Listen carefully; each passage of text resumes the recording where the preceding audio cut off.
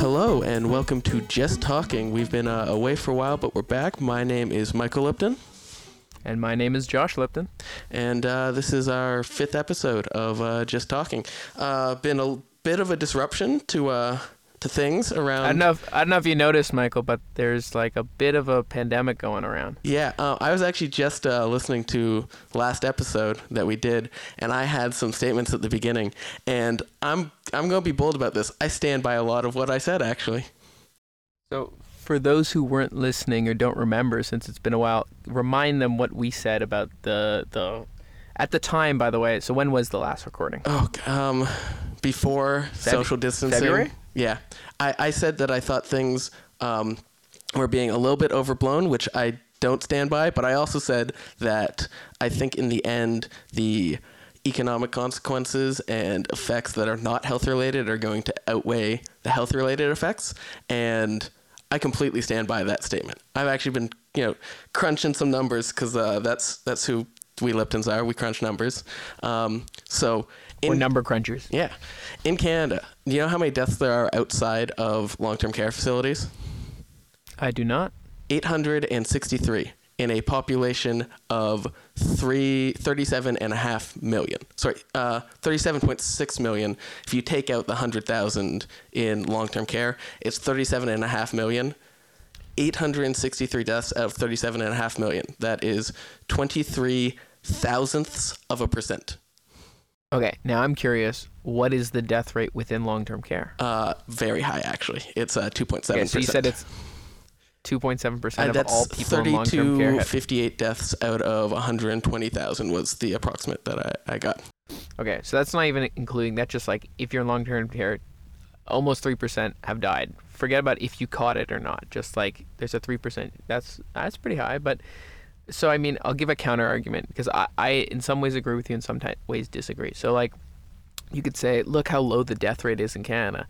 But at the same rate, you could say, but that's because of social distancing. We can't argue a counterfactual that without social distancing, what if it was in the millions? Like, what is the rate that you think the reduction that's worth this cost of social distancing? I'm not saying that social distancing was overblown. I think it's the appropriate government response. I think people's panic about it, that this was going to be a huge thing and that we wouldn't be able.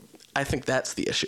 I think essentially if you just said, yeah, I think that once we hear from people with more knowledge and people who have job this is to study it and say, yeah, these are the appropriate measures to take, the appropriate measures will be taken. You don't need to go and buy 900 rolls of toilet paper and 50 pounds of flour. You don't need to go buy up all the resources. You don't need to buy 9,000 masks and 1,400 gloves, right? Now, I'll say this. I think everyone thinks the people buying toilet paper were stupid. Yeah. Like, or crazy. Like, for one, I keep saying this, let's pretend that the pandemic really was the end of the world. Like, truly was the worst case scenario. We're just society as we know is destroyed. There's no logistics. There's anarchy, no government, nothing. Are you really happy that you had toilet paper? Is that really the thing where you're like, thank God we have toilet paper. Forget fresh water or pasta or gasoline. Toilet paper is now the world's like number one resource or currency. It could be like I don't know if you've ever played the video game Fallout. Yeah. In that video game, the form of currency that's used is bottle caps as coins. Who knows? Maybe toilet paper rolls would have just become currency. It would have been he who controls the pants controls the universe. Except here's the thing, like. Again, not that I'm a huge Bitcoin bull, but like I've done a little research into it. And so like they say, what is something that makes a currency valuable? And one thing is with bottle caps, like, I mean, you could technically like forge them, but it'd be pretty tough. But I feel like it wouldn't be too tough to like make a forgery of toilet paper rolls. Like take a paper towel roll, cut it in thirds, boom, you got 3 paper towel rolls. You just like, I don't know, that seems a little off. And again, my big thing was like, what's the utility of toilet paper? Forget about it from a currency standpoint and all these theoreticals, but like, you wipe your ass with it. Okay. Yeah, that's a utility. I mean, that is a utility, but like, you could use a bidet. You could use, a paper towel if you really wanted to. You could use a towel if you got really desperate. You could There take are a alternatives. shower. Yeah. There are alternatives. If it's truly the end of the world, no logistics, anarchy, what is the alternative for for eating or drinking? Like I said, I understood some like runs on like in the grocery store beneath us. We live on top of a grocery store in a condo.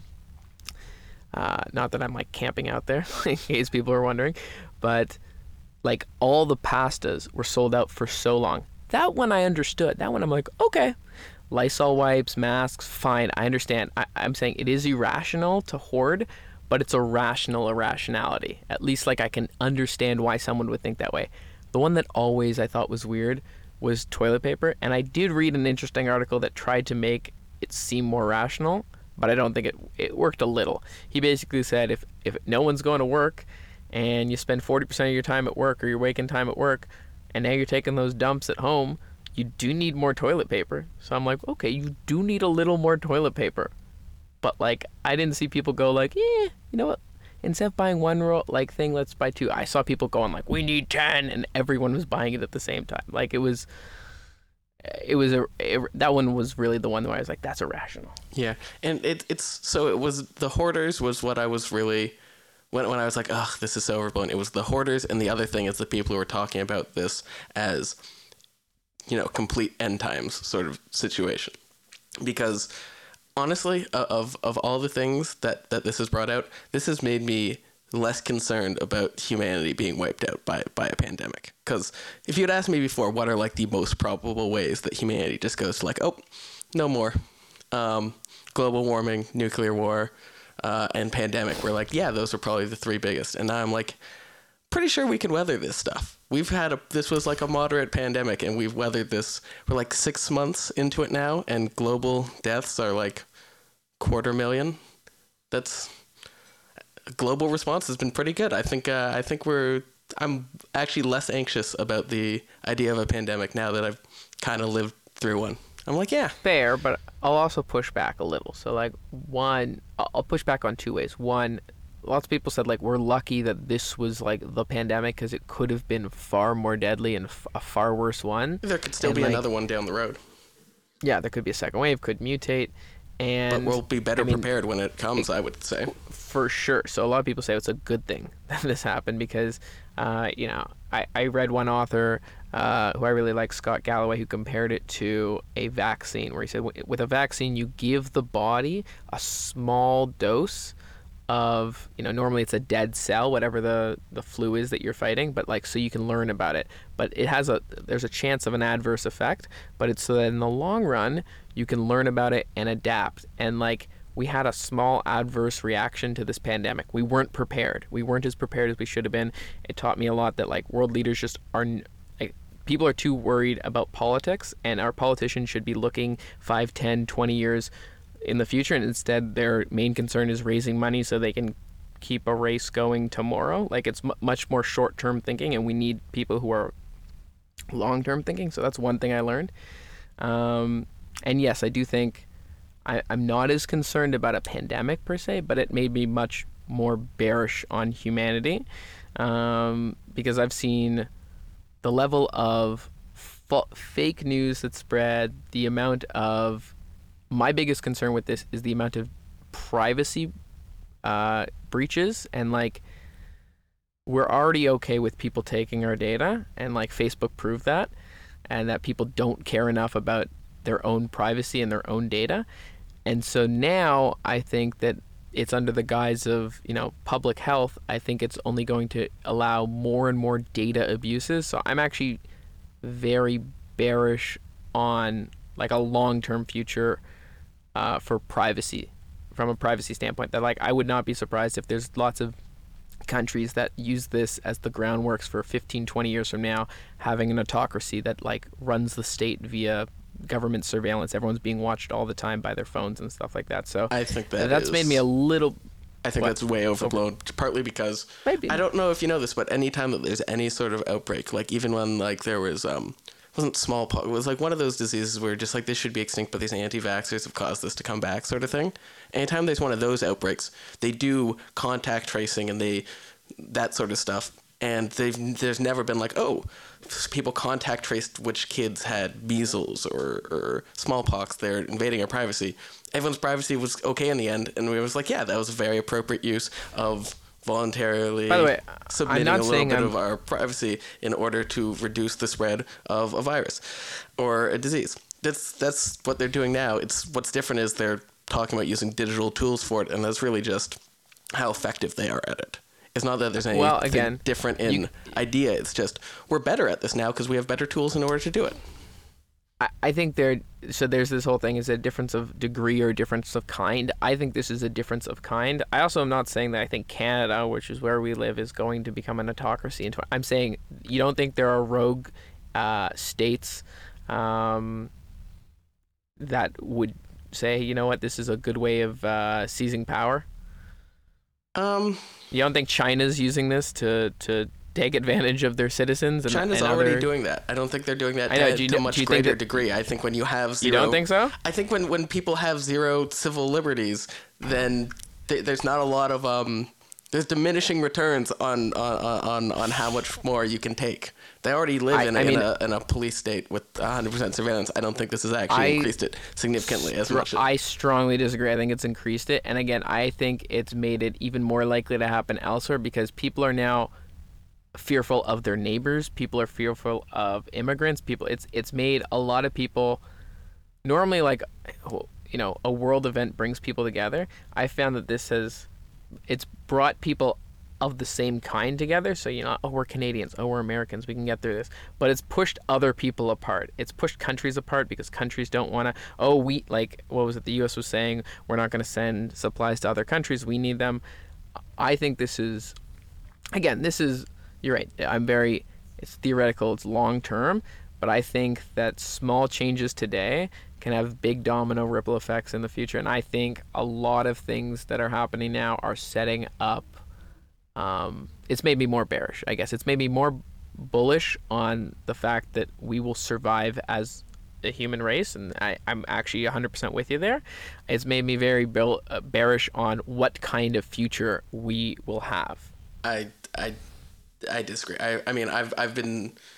My general concern about that happening has been at like a relatively moderate level consistently. I don't think this has like been one of those moments where I'm like, oh, this is a game changer for that. I also think in general, I don't know, maybe it's just I'm on different parts of the internet, but I actually think, you know, this has shown quite a bit of, for humanity, it's shown that collective action by large groups of people, for the most part, when required, for the sake of advancing a common goal, people can be very good at that. I'm actually been very pleasantly surprised at how effective it's been in general. I mean, yes, there have been, you know, I've seen people where I'm like, you shouldn't be doing that, and I've seen some of the protests against this stuff. I'm like, you guys are being kind of stupid.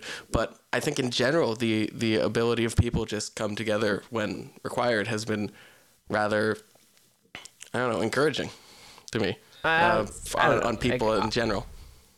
I see both sides. I've been very encouraged in some ways that, you know, I think people have rallied around healthcare workers. They've realized the value of their friends and family much more. I think many people have seen, you know, we're not treating our elderly right, and we're not giving them, you know, we should visit them more. We should send them more love and care. Lots of things like that. I also think there's a lot of people who have done the exact opposite and have used this as an opportunity to benefit, such as hoarding masks, then trying to sell them on Amazon for 10 times more. Lots of people who have used this as an opportunity to spread fake news to, again, push their own agendas. People who have put others at danger for their own profit. Large corporations who have applied for the PPE in the U.S., where, you know, it's supposed to be for small businesses, and Shake Shack and the Lakers applied and got. Like, I think I've seen the good, I've seen the bad, and again, I've seen some good things that are going to come out of this, some really good things. And I also think there's going to be some really negative long-term impacts. And again, that's just how I see things. Might also have to do with the fact that I've been watching Westworld. Aaron and I just watched season 1, 2, and 3 over the last month than a bit. So, have you watched any of it? I've seen the first 2 seasons, but I haven't seen a single episode of season 3 yet. None of it. Not even a single episode. No, I feel like we spoke about this like 2-3 days ago. Was it on a podcast? No. Then I don't remember. I like this idea that your knowledge is limited to what has been put to record. If you don't have digital evidence of it, it didn't happen. It's like the old saying, picture it didn't happen. Yeah, I think that you probably should develop the idea of object permanence. Nah. Overrated? Object permanence, overrated. That's your hot take for the week? Very overrated. Okay, so do you wear your sweatpants out and about? No, I do not. I think so you're that like, is, okay, sweatpants are home. Sweatpants are a home, or if like... So if I go out to, back when, going out to the clubs was the thing, back in the before times, if I went out with my friends and I was like, I'm not going home at the end of this because it's going to be a long night, and I stayed over at my friend's place, when I get back, I would change into sweatpants because it's just more comfortable. But like, I guess it's in someone's house. I don't know if it's my house, but the sweatpants are not on in between this place and the other place. Okay, and what are your thoughts on, I'll call them fancy sweatpants? I have a friend who he calls them fancy sweatpants. They're like designer, they're like fitted, they're, a stretchy material. Blah, blah. I'm like, they're still sweatpants. Like they do look nicer, but they're still sweatpants. Because he wears them out and about all the time. What are your thoughts? I think I would have to see these sweatpants, but my general thought would be, I do think if they're nice pants, I think the reason why I consider my sweatpants as like indoor clothes is that they're really good sweatpants. They're Root sweatpants. I don't think I own any non-Root sweatpants anymore because they're just so comfortable. But they're not. This is not the image I want to project to the world, I think is what it is. Okay. And do you think, given the current situation, that it's more okay? Because like I've seen people where I'm just like, that person does not give a fuck. But I'm kind of like, normally I'd be like kind of like, wow, that person really doesn't give a fuck. And now I'm like, good for them. They really don't give a fuck. I don't know. Like, just like a woman literally looked like she literally crawled out of bed, went into line to the LCBO. I also live on top of a liquor store. So liquor store and grocery store. Just bought some booze, and then I feel like she just went right back to her building and went right back into bed and just like drink. It's like, leave the house, don't change, get booze, come back.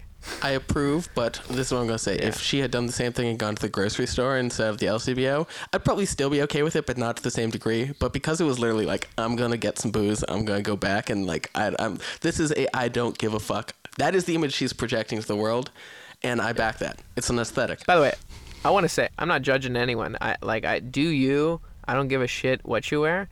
But personally, I'm trying to not wear sweatpants. I find I'm actually less productive around the house when I wear sweatpants. So I'm trying to wear jeans or shorts because I'm fucking hot as hell all the time lately.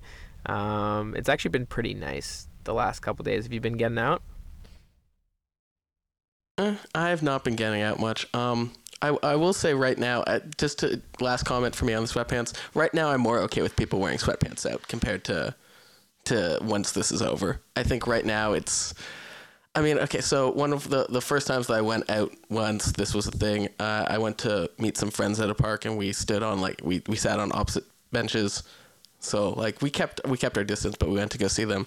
I wore this shirt which was Grandpa Benny's. It was like this tribal shirt, which I don't think I'd usually just wear outside, but I was just like, who cares? I really liked the shirt. I got a little bit of flack for wearing it from my friends and from Rachel. Rachel is giving me a look that's saying, yeah, a little bit of flack.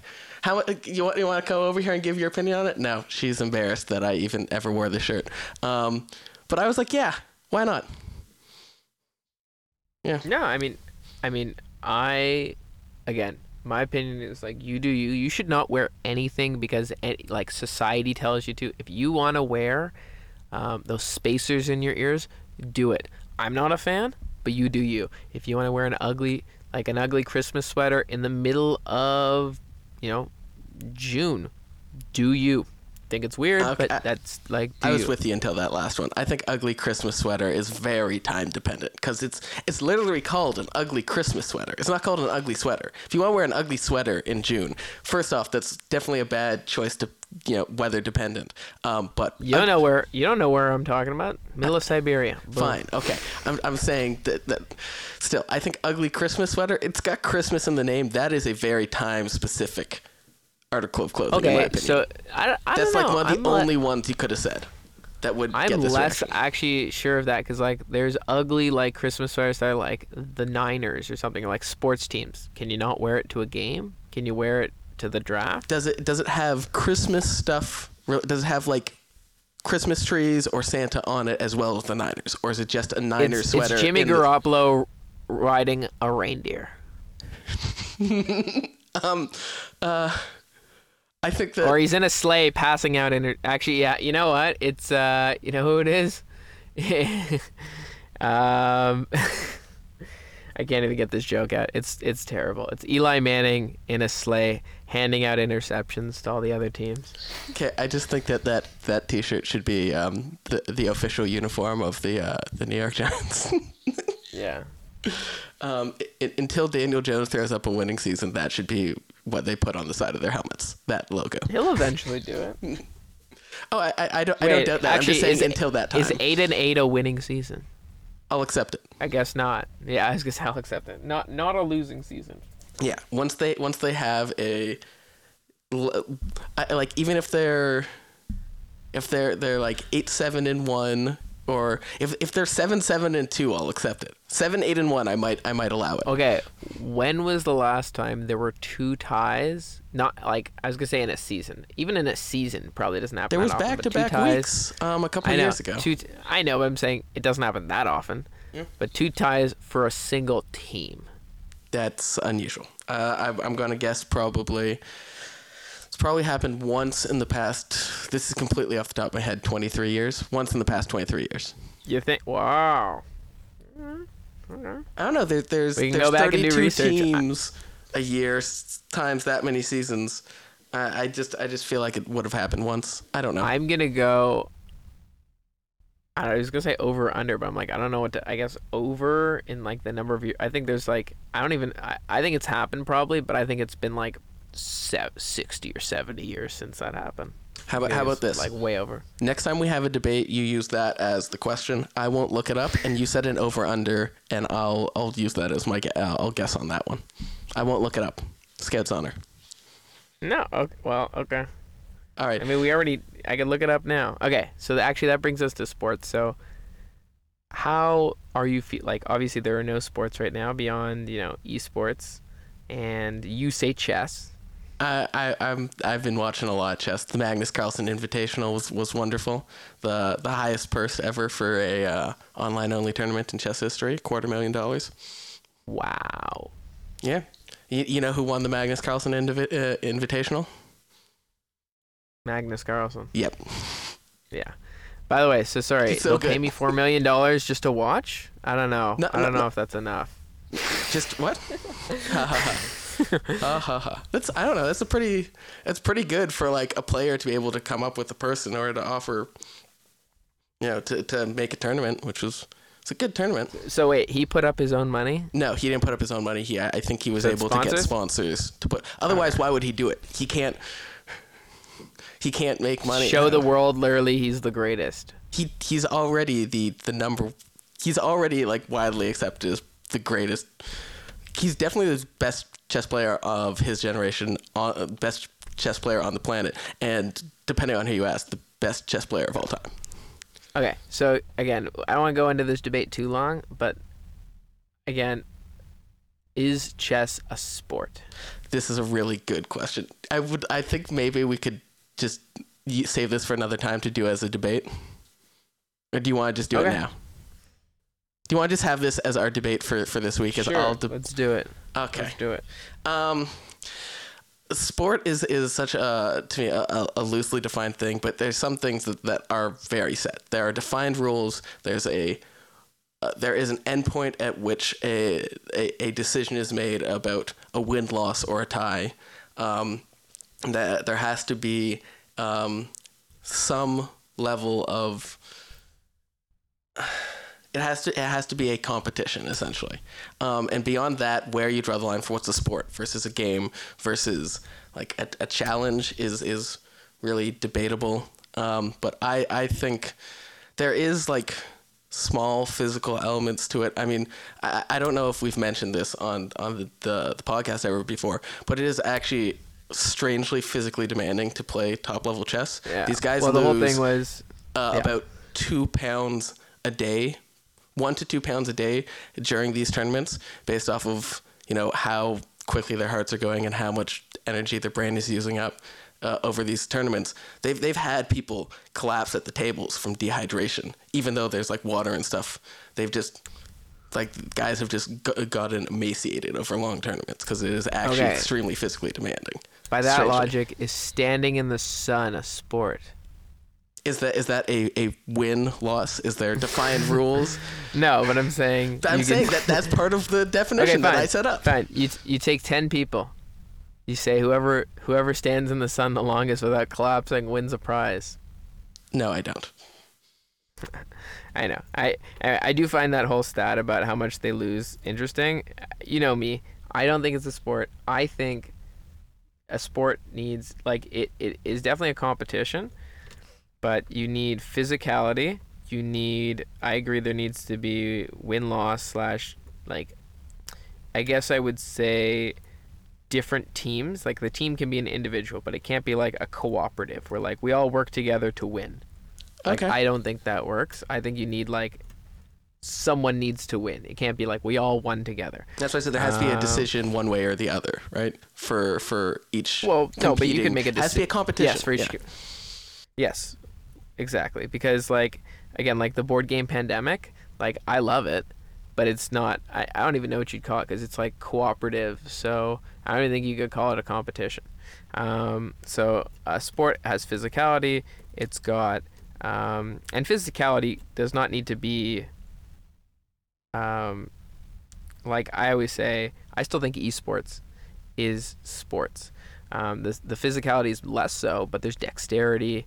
So I think dexterity matters. To me, the physicality of the chess is not relevant to the chess. So in other words, the fact that they move pieces doesn't matter. The fact that they lose weight doesn't matter. Because like if you pass out, do you lose also? I don't think so. I guess if you don't wake up in time, you'll flag out, which is what it's called when you run out of time on the clock. So you could lose if no one decides to poke you in time. But I guess my whole thing is like, if you could make the same decisions, but like a robot moves it for you, then like it's the same. So to me, it's not a sport. But you know, I don't think there's anything else where you are purely making the decisions. The physical element is a byproduct. It's like caddying. You know, I think golf is a sport clearly, but caddying is not. Like there has to be a caddy that carries, and there's physical elements to it. But that's not a competition. Caddying is not a competition. I know, even though there's a caddy that wins. I know, but my point is like the physicality is a byproduct of golf, and I think chess is like the physicality element is a byproduct of the competition. And even esports, like it took me a while to like, I do think it's a sport. I don't know. I'm personally not a big esports fan. I know that's probably just I probably should be more open to it, considering there's no real sports going on now. That, you know, I'm sure there's lots of esports going on. So if I really needed to fill the day, but hot take here, I am not missing sports as much as I thought I would. Neither am I, to be honest. And I'm a huge I am a massive sports fan. I'm literally like, I have tons of jerseys. I play fantasy football, fantasy baseball, fantasy hockey. I obsess over it. When it's on, I'm watching it all the time. I read articles on it, and yet without it, I go, you know what? I got a lot of extra time, and I listen, I do miss it. But I miss it more in the fact that, like, there's some days where I go, You know what, Aaron? What do you want to watch on TV? And I kind of just wish I could be like, well, the Raptors are on. Yeah. It's like I've, it's an easy decision because I my identity is I'm a sports fan. So if there's sports on, I will watch it. So it makes my decision easy. I'm going to say of the sports, I'm not missing sports a ton, but the sports that I am missing the most is it's definitely basketball is what I'm missing the most right now. Oh, really? Yeah. Well, it's partly the Raptors were going to make the playoffs. They were one of the best teams in the East. They had a solid chance of going to the finals to defend their championship, and that was just why I'm not that. I was interested. I'm missing a potential finals, but like the end of the NBA season is the worst. Honestly, I'm a huge basketball fan. There's but too I many. only The believe season's too long. there's way too many games. There's what percentage of the season is considered wasted games in According to some stat I read, I remember. Do you want to explain what that means? Sure. I'll give the Cliff Notes version. They tried to say at what point is half your record half the result of skill and half the result of luck. So after one game, in baseball, you have a 0% winning record. Okay, that could be a little bit skill. You might be a shitty team, but it's also probably a lot luck. Okay, and that, or randomness, I guess you could say. So in a large enough sample, your skill will dictate the majority of your thing. So they said, at what point is it 50-50? And they found for most sports it was like 2/3 or of the way through the season, and it was like 2/3 of the way through the baseball season, which is 162 games, is the full season. So 2/3 of that. Hockey was 2/3 of 82. Football is about 2/3 of 16 games, which is again how long that season. And then for basketball, which is also 82 games, instead of being 2/3, it was like 10%. It was like after 8 games, 50%. It's like so much of the season is wasted. So you can't say exactly how much is wasted, but like if you played a 20-game season, you would be pretty sure that the teams that are like the top 4 seeds are actually the best, or more accurately, I guess there's like a 90% chance that one of the teams that made the playoffs after a 20-game season, probably the top 4 seeds though, would be the eventual champion. Like it's not even just the playoffs, because even once with the playoffs with basketball, the 8th seed never wins, the 7th seed never wins, the 6th seed never wins, the 5th seed never wins. It's like the 4th seed barely ever wins. It's really like the top 2 seeds. So you have this long season that's useless to get to the playoffs where the first 2 rounds are useless. And then you finally, like, basketball only gets entertaining near the end, and because they have a best of 7, you're even more certain that the better team is really the better team, and so it gives the better team the edge. So there's not as many surprises, there's not as many upsets. I find it entertaining the finals and when the Raptors are playing. But beyond that, like, I'm not a big basketball. I like basketball highlights, and I like a lot of it. But like, I wouldn't call myself a fan of the NBA. I guess like I'm not going to just.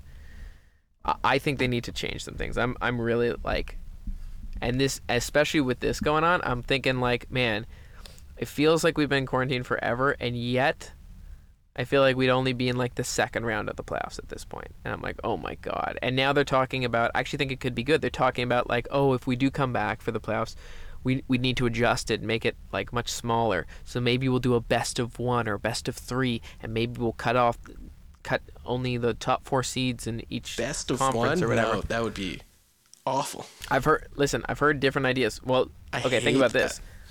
So you hate March Madness? I think a lot of March Madness is I wouldn't want it for anything that I really cared about. Okay, so in my opinion, the best of 1 makes the most sense in the first round, because like the 8-1 seed and the 2-7 seed, like, do you really want the number 1 seed getting knocked out if they have an unlucky day? But like,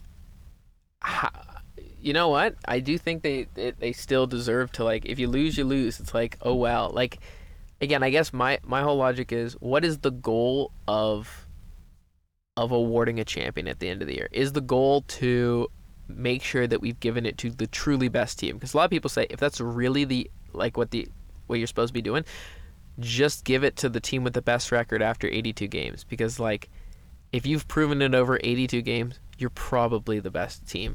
You know, in the playoffs there can be injuries, there can be weird matchups, you can, you know, home field advantage, all this. If you really care about the best, I don't really care about who's the best. I like the storylines. I like the drama of getting there, and I think the first round is so boring. So I definitely would add some pizzazz. Would best of three probably be better? Yeah. But I have nothing wrong within the first. I think I have nothing wrong within the first round. I actually heard I would just the opposite. stop paying attention to the NBA if they did best of one.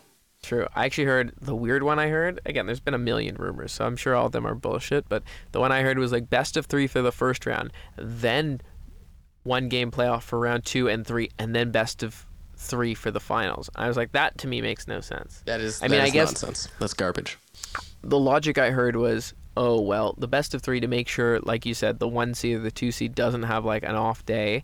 So then once you only have like the 1, the 2, the 3, and the 4, or the 1, the 2, the 3, and the 5, or whatever, you know, maybe there's an upset, then you can have like a big upset. And that I think is silly. But you know what? I do think some people would say like don't mess with success. I think they need to change. I don't know. I'm not. I don't have any issue with the way that's currently set up. Okay, it might be my own bubble, but like I have a lot of friends that we all like basketball in theory, and yet not all of us say like the first 2 rounds suck, and none of us watch the second half of the NBA or pay close attention to the second half of the NBA season. So it's not just me, but it definitely could be like the bubble I'm in. I also think, again, sports is more and more being consumed in different ways. You know, it's people aren't always watching the games now. Maybe they're watching the post-game highlight, or they're following on Twitter, or they're posting memes, or like there's new ways of consuming. And I feel like it's changed from a sport to like a cultural element. And I think basketball's been very good at that. But I was even reading a thing that something like 20%, I can't remember what the percentage was, some very large percentage of very young people, the main way they interact with the NBA is not by watching games, it's by watching like the highlight reels on Snapchat or something, which is like just the dunks and the crossovers and the threes. And that's like the number one way they get like that. They spend more time on that than anything else related to NBA. This sounds like the intro to basketball to me.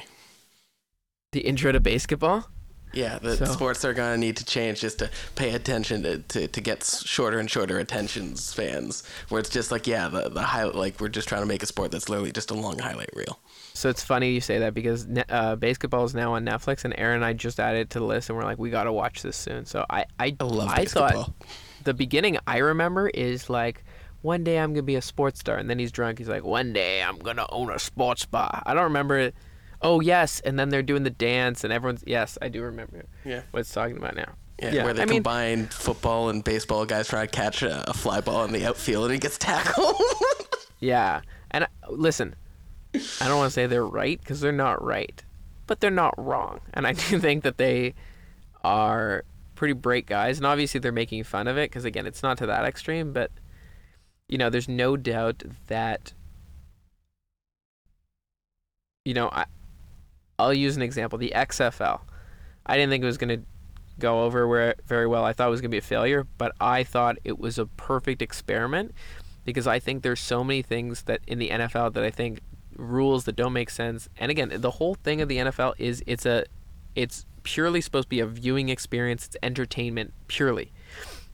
And there's so many things I think aren't that entertaining. So the XFL said, let's change this rule that makes the sport more boring or drags on, and let's try something different. Now, do I think all their ideas were right? No. I think a lot of their ideas were dumb. But like, rule. I appreciate their efforts, but I thought some of their things were cool. I thought, okay, so like I don't think anyone likes kickoffs. Draining the kickoffs? Okay, so we can talk about kickoffs. That's all I want to talk about.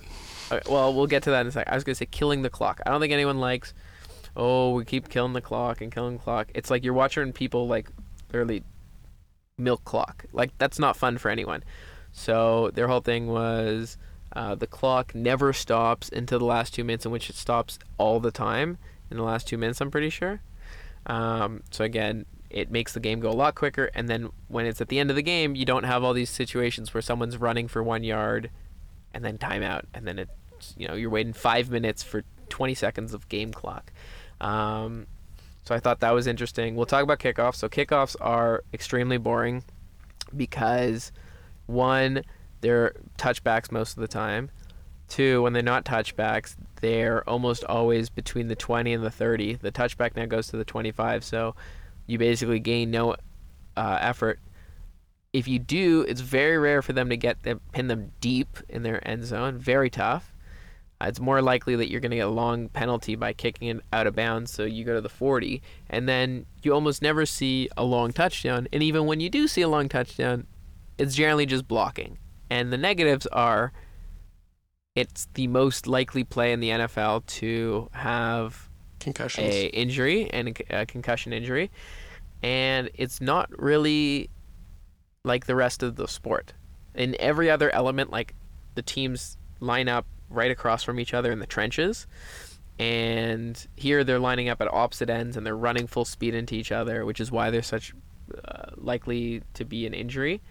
And again, like you see the punter. Like, who really cares about the punter or the kicker that much? These are yes, it's interesting to see the fast guys, but the punter's legs are so strong now that they go out of bounds so often. So, obviously we've both seen the video by John Boyes. Chart Party, I believe it's called Kickoffs Are Stupid and Bad. Yeah, and we both agree that like something should be done. We've heard ideas of make it a 4th and 10. That way you punt, which is again more natural. It's also more likely to result in big plays because and fewer injuries because both. So after a touchdown, you'd have a punt from 4th and 10, or if you don't want to go 4th and 10, you can actually go for it, and then you actually use your offense as opposed to the squib kick, which again is a ridiculous idea. Which is, the onside, which is you kick it so poorly that you hope that a miracle happens. Yeah, it's so unlikely. The surprise onside is actually somewhat likely, but the actual onside is so unlikely. So it would make teams' comebacks more likely, like this new idea of like 4th and 10, because then you can throw for it if you have a good offense. So it makes comebacks more likely. It makes there actually makes more football played because you actually have your offense out there, or like an actual punt. It makes long, exciting plays more possible. It makes injuries less likely, and it makes touchbacks less common. Like it checks every box to me. It just seems a no-brainer. Yeah, but then there were other dumb ideas. I thought the XFL, I think they had one which was like punting, which it's similar to the CFL. In the CFL, you can't be within. There's no fair catch, but you have to give them space. And it was like that, but like to the extreme degree, where it's like you couldn't cross the line of scrimmage until the guy, I don't remember what it was, like caught the ball or something. And so the guy's got so much of a full head of steam. The point was like, we want to see the ball and the most dynamic people, so we want to see more punt returns. I was like, I get that, but like I thought it was a little overpowered. And you couldn't even kick it out of bounds. If you kick it out of bounds, it's like a huge penalty. So there's no coffin corner kick. Now, again, maybe I'm just so used to the NFL that like maybe that is the right move, because maybe punting is boring, and maybe like the whole goal is like we want as little punting as possible, we want as much exciting action as possible. I get that, and I'm kind of down for it. But I also think like part of the game, there are boring elements to every game. Like, we're not going to be like, you know what else we should do? We should get rid of blocking, because blocking's boring. Like, where does it stop? You do need some boring elements, like free throws are not the most exciting in the NBA. Well, let's replace them with a dunk contest. Like, it doesn't, it doesn't make sense. Some things are just, I think, you can't jazz up every part, but I think the goal should be to minimize the bad, maximize the good. Okay, here's an idea. Speaking of free throws, I think I've said this before. And actually I think we both mentioned it when we talked about 3-pointers. I hate the 3-point foul. Worst thing in the NBA. Like, it's literally, statistically, it's worth more than an open dunk. If you're a 75% free throw shooter, which is like average, and you get 3 free throws, it's literally worth more expected points than a wide open dunk. We have Agreed? spoken It's about stupid? this, and I don't really see it as a huge issue. Okay. I still think I would like to see like college rules, which is 1+. So if you make the first one, you get a second one. If you don't get the first one, free ball. Anyone can get the offensive rebound. It's not the biggest issue, but I would like to see that change. I think it would. I also think the reason why you don't want that in the NBA is because I think otherwise there'd be too much hack-a-shack if that was true of every free throw.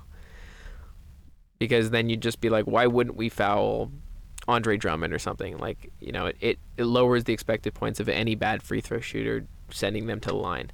So that's why I think a three-pointer, you're not taking a three unless you're probably a decent shooter. Shaq's not taking threes. Yeah, but it probably reduces for a portion of the NBA. It reduces the value of getting fouled from the three-pointer compared to, like, from just I within thought the you'd arc. love this idea, honestly, because I despise literally, it. I'm gonna be honest. I can't believe that because literally it literally would affect almost no team except the Rockets.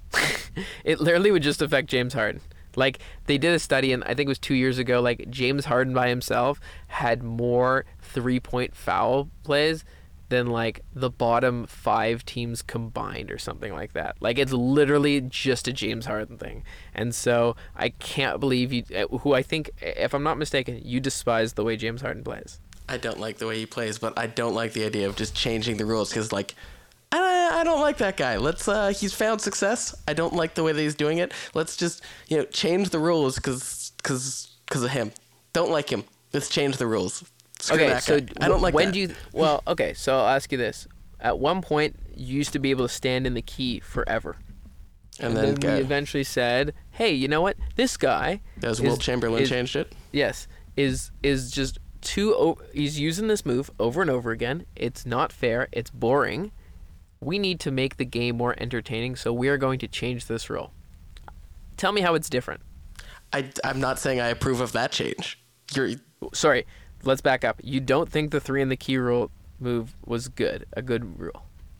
I think that the way that Singleton out, I don't like the way that they chose to put the rule in place, but now that the rule is in place, I do like that rule. I'm just saying I don't like the way that they instituted it.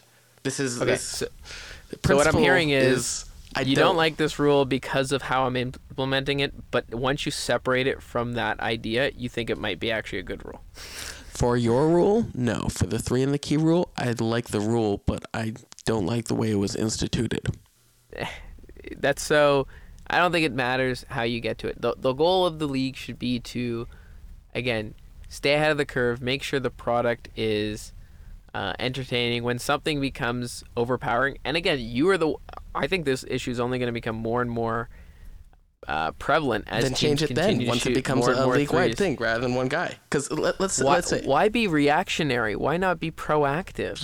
you are being reactionary here. You're saying, yeah, I don't like the way that this guy is doing stuff. I'm reacting to him. You're still No, I'm reactionary. being proactive. I'm saying I think it's only going to get worse. To me, it's like, okay, we're instituting this rule change because we think it will make things more entertaining by getting rid of the way that this guy is doing this and is having success. In my mind, that's like, okay, this guy's making the league boring. Let's just kick him out of the league because we don't like him. No, it's not that. That's crazy. It's this rule is making the league more boring, so let's change this rule. We're not kicking him out. He can play. Why do we have to let him spam a rule? Okay, I'll say this. This is one thing I think esports does very well, because unlike basketball where we say, oh, we've had traditions, we can't just change the sport. It would be crazy. I'm not against changing the rules. I'm against changing the rules specifically because of one person. Fine. Esports nerf and buff characters all the time. Love that. And I think it's good because I do too, because I think it keeps the game in balance. And when they see something's getting out of whack, they change something. I think every other sports league is not. I'll give you an example. I was just speaking to Puppy the other day. Obviously, I said, how are you missing baseball? Blah, blah. We were talking. He said, oh, I hear if they come back, they're thinking about some... again, everyone's just spouting rumors, but like that it might be 7 innings. I said, I wouldn't be against that. Now listen. I Neither love would baseball. I love baseball the way it is, but I think the games have gotten really long and not that much action has happened. I've heard some ideas of how to change it. Oh, let's start extra innings with a man on second. I personally don't like that idea. I think a better idea is just shorten the game. Just No, I 7 love innings. that idea. What are you talking about? That's an amazing idea. You like the man on second? Yeah. Oh, it's so arbitrary. It's once you get into extras, we're trying to find a way to accelerate the game and get more action into it because we're not trying to have 15, 6 more innings with not a lot happening. You start with a man on second. You each get the same setup. And I like that. It's like 3-on-3 in hockey for overtime to me. Except 3-on-3 for hockey, actually, like, I actually do like 3-on-3 for hockey. I'm actually a big fan. My biggest problem with it is that they don't keep the rules consistent. It's only during the regular season. During the playoffs, doesn't it go back to 5-on-5 in overtime? Yeah, and I would be okay with in the playoffs they went back to not a man on second for extra innings. See, and I think that's insane. Why would you have rules that only apply during some part of the season? There's ties in the NFL during the regular season, but not during the postseason. But that's not really a rule. That's like we just don't end. That's a rule about how to deal with it when there is no person in the lead at the end of regulation. You're changing the rules Michael, based off what overtime is. They're not the same. It's like saying that the kickoff goes to the 45 instead of the 35, but only in the regular season. That's more apt than a tie, and it's obvious why a tie can't exist in the playoffs. In fact, you could say it does exist. The rule is if a tie happens, we still have ties, but then if a tie happens, you just play another sudden death. Yeah, that's... But again, would you, ties are infeasible in the playoffs. These other rules are not... You could do 3-on-3 in the playoffs. You cannot have a tie in the playoffs. Well, there's no Stanley Cup award winner this year. Come back next year to see if when someone gets awarded to win the cup. I agree, but I'm just saying that you can set up different rules for those two situations, and I'm okay with that. I'm not. I hate it. I think you need to play the same rules regular season and playoffs. Are you okay with a hockey playoff game ending in a shootout? No, but I also am not so okay with the playoffs. You can have different ways of ending the game. No, because you didn't let me finish. I'm also not okay with it ending a regular season game. Okay. I just think that. Okay. You think it should just go on an infinite number of periods? Okay, come on. Let's be realistic. If you play 3-on-3, first of all, has 3-on-3 significantly reduced the number of shootouts that it teams has? that go But to I'm just saying, in theory, okay. should it just go on? Well, that's what happens in the playoffs. Yes, it should, because the odds that it's going to go 20, it's infinitesimally small that it's going to go beyond 2 or 3 periods. Yeah. If you're 3-on-3 the whole time. So just let it happen. Who cares? In fact, it's like magic. You get to say, "Oh my God!" It's like those the baseball games where, they go to 18 innings.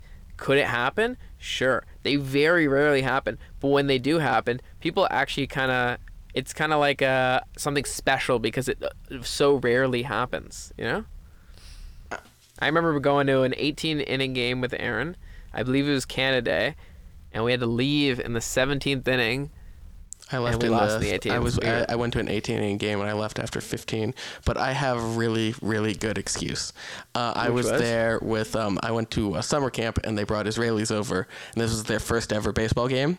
And 15 innings is the most that I have found. That I think 13 innings was actually the most they were willing to tolerate. But I was just so amped about the idea of being at a super long baseball game that I got them to stay for 15. I think I dropped them off at home by the time the 18 innings were done. It was... Yeah.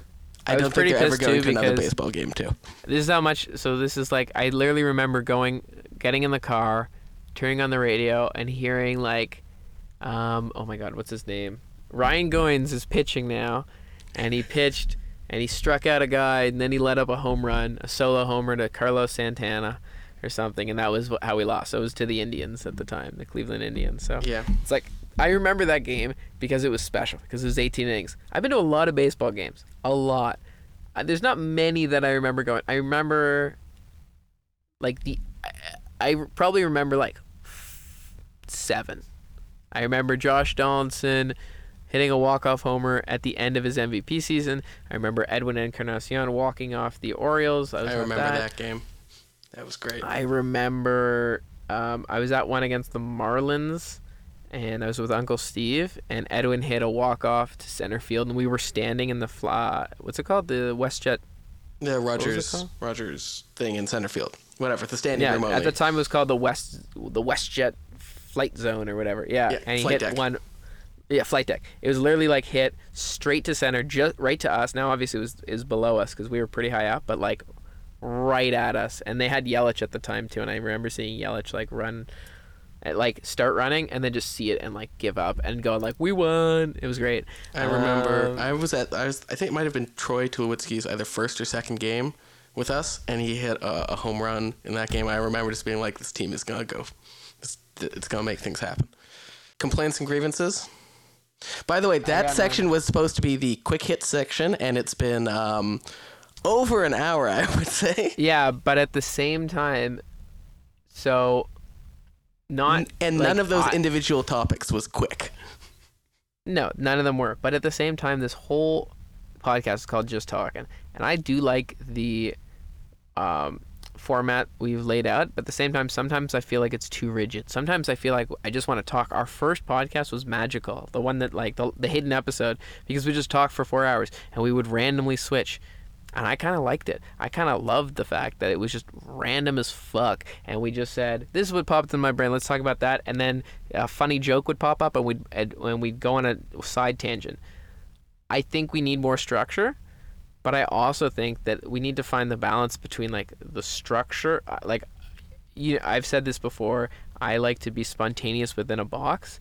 So I like to set broad parameters and then just be able to have the freedom to move around. Now, obviously, this one's more freedom, but than previous episodes. But obviously, this one's been a little tangenty. Yeah. So we can edit it down. Yeah, we can edit it. Complaints and grievances. I've got 2. Do you have any? I got none. All right. I Life's guess good. I'm going to do both. One of these relates to last week's complaint, which was Julia Roberts was in a movie called My Best Friend's Wedding, and I was talking about how she was America's sweetheart, but in that movie, she's just an awful, terrible human being. I looked up more information about Julia Roberts. She is just like that character in My Best Friend's Wedding. She is actually not a good human being, just bad. Just not a good person. I have no clue how she was America's sweetheart. She must have the greatest publicist on the planet.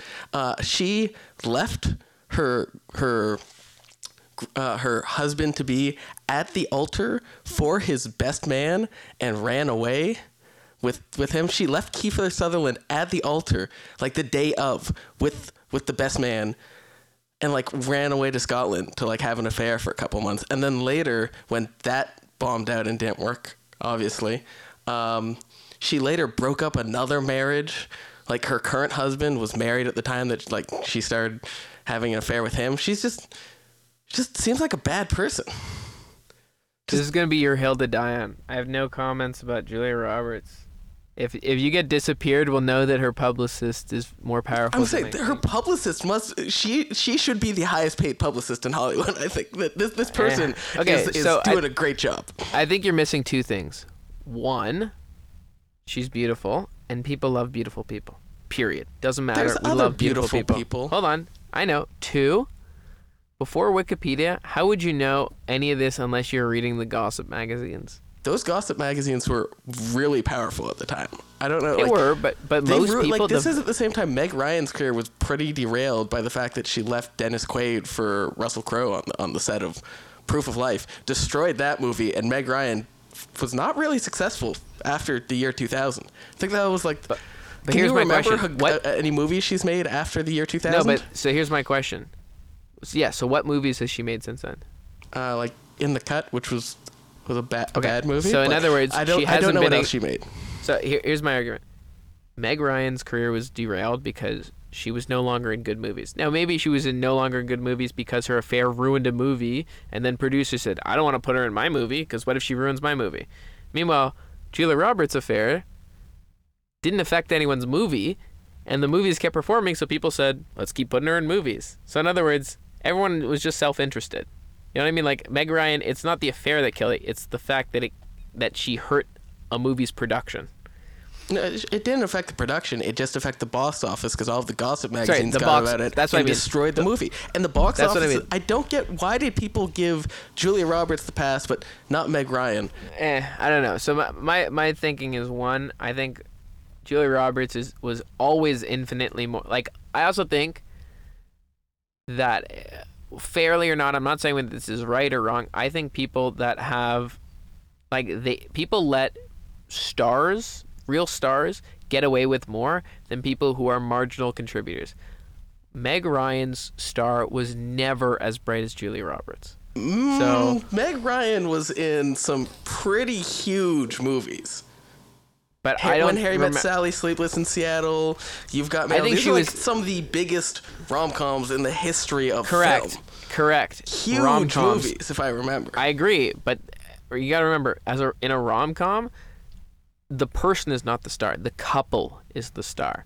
So I think she was, like, unlike Julia Roberts, who actually had, like, solo acts where she was the star. Erin Brockovich, she is like, who else is in that who's a major actor or actress? Albert Finney, who I believe was actually nominated for an Oscar for his role in that movie. Okay. Say that name again. How Albert many Finney? people do you think? Yeah, how many people do you think know who that is? Okay, you're right. Probably fewer people do know, but they really should know. He was I'm not saying really he's amazing. He was I'm a not great saying actor. he's not a good. I'm not saying he's not a good actor, but he's a marginal contributor. If he had some, he cannot get away with the same shit as Julia Roberts. Julia Roberts was a star. Meg Ryan was, a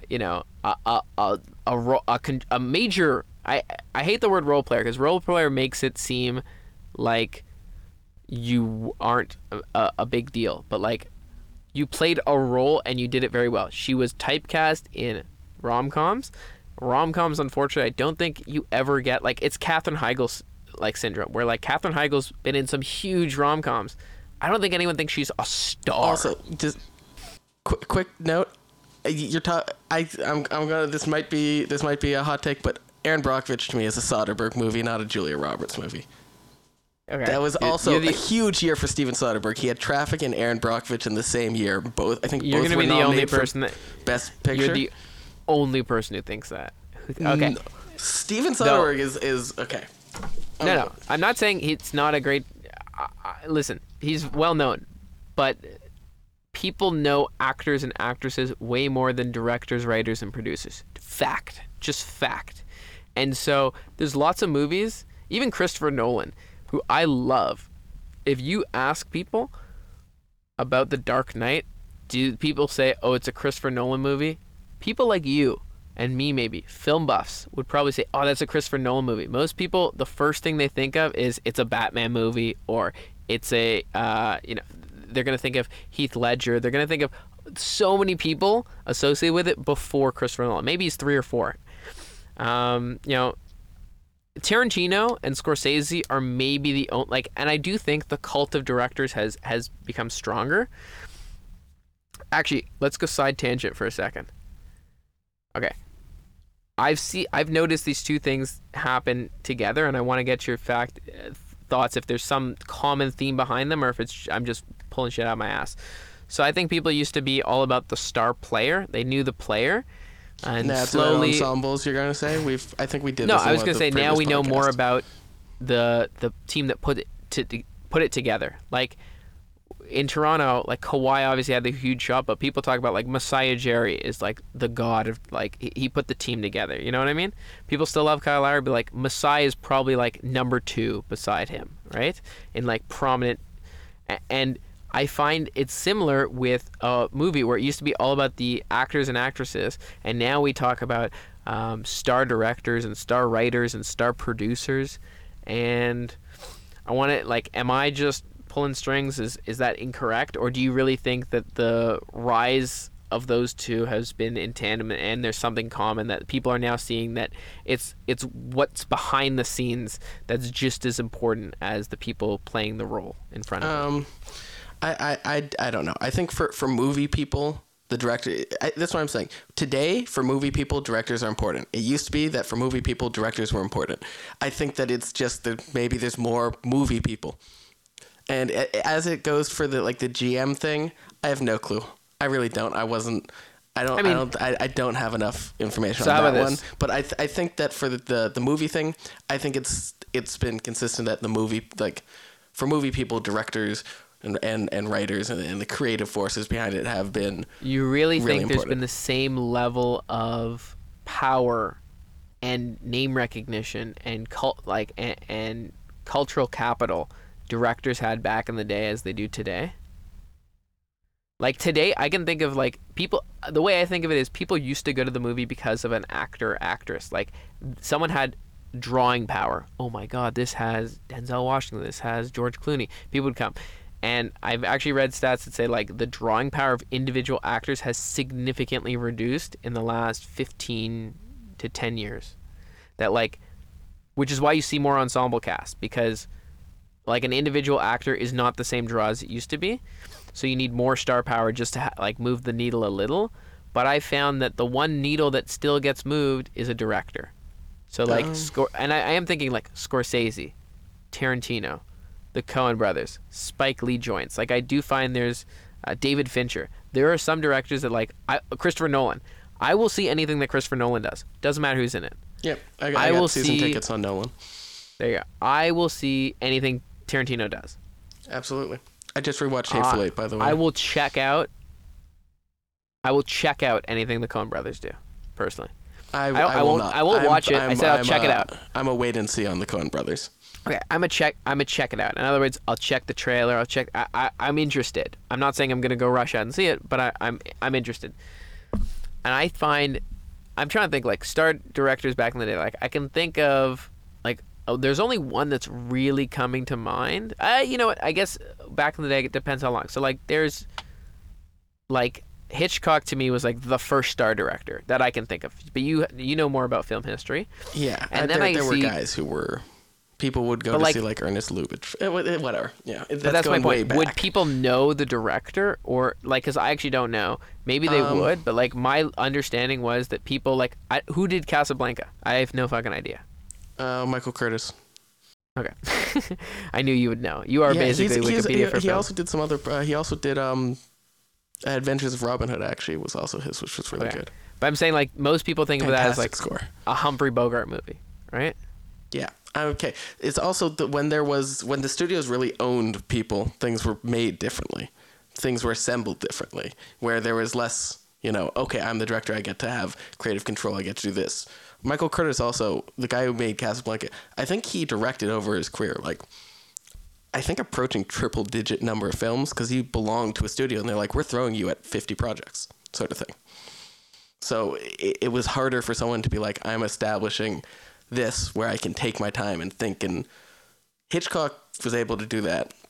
Very few guys were able to do that at that time, just because the Hollywood system was, in my mind, it's like designed. It goes. There's a gap, and then it's like Steven Spielberg. But again, I'm not as well versed in like the history of Hollywood and filmography and cinephiles. Like I'm not as well versed in like all of the depth of knowledge of who came first and the history and who the great directors were, but like to me it seems like Hitchcock was the one that like planted his like this is a Hitchcock film, and so people came because it was a Hitchcock film. Then there seems to be a gap, and then maybe like Spielberg was like the next, where it was like more than the stars on the screen, it mattered who was behind. What are your thoughts? There were other guys, but yeah, Spielberg. There were guys like Francis Ford Coppola who people anything Francis Ford Coppola made, they would go see. Like I don't think Apocalypse Now was sold on Martin Sheen. That was sold on Francis Ford Coppola went into the jungle, lost his mind, and was that his this first movie. Film or first major film? No, that was his last good film actually. Okay, so what had he done before that?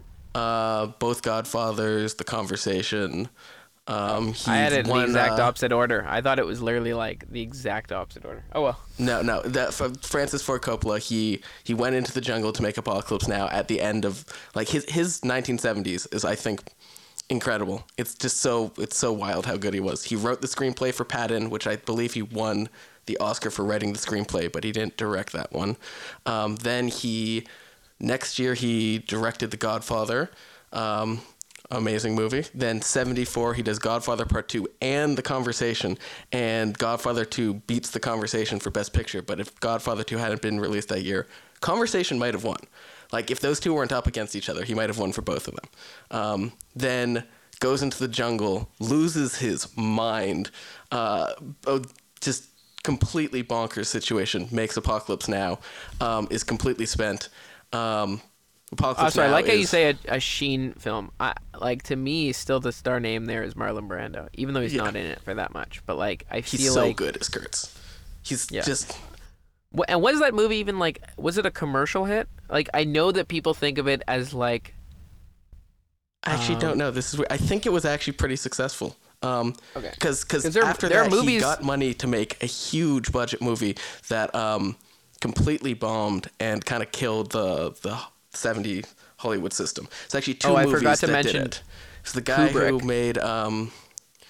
who made Deer Hunter, also made a terribly expensive movie that bombed so much that it bankrupted a studio. I think they both bankrupted studios with their movies after their Vietnam movies. I forgot about Kubrick as well. So he was another star that made a movie. So, yeah. But again, so I wonder how much was like. I actually think Kubrick, I remember films seemed to be branded as I guess Francis Ford Coppola too, but I wonder how much is post hoc, after the fact we think of it, as opposed to in the moment. Like The Shining was advertised as Kubrick. That's got Jack Nicholson and it was advertised as Kubrick. Well, I also feel like things went from the mind of Stanley Kubrick. Things would it's from him, and so he was the seal of approval, I guess, his brand.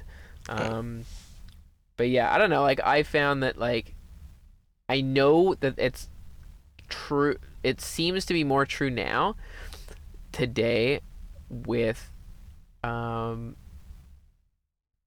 movies for sure. And I know there's something going on too with sports, but I don't know if they're actually the same or they just happen to be kind of. You want my opinion on the sports one? Actually, I've got one now. Yeah, sure. I think it's sports games where people were playing Madden, where they were the GM of the team, or they were playing 2K and they were the GM of the team, and they play a season. And being a GM of the team is essentially your job. And over the course of that, people got into the idea of GMs.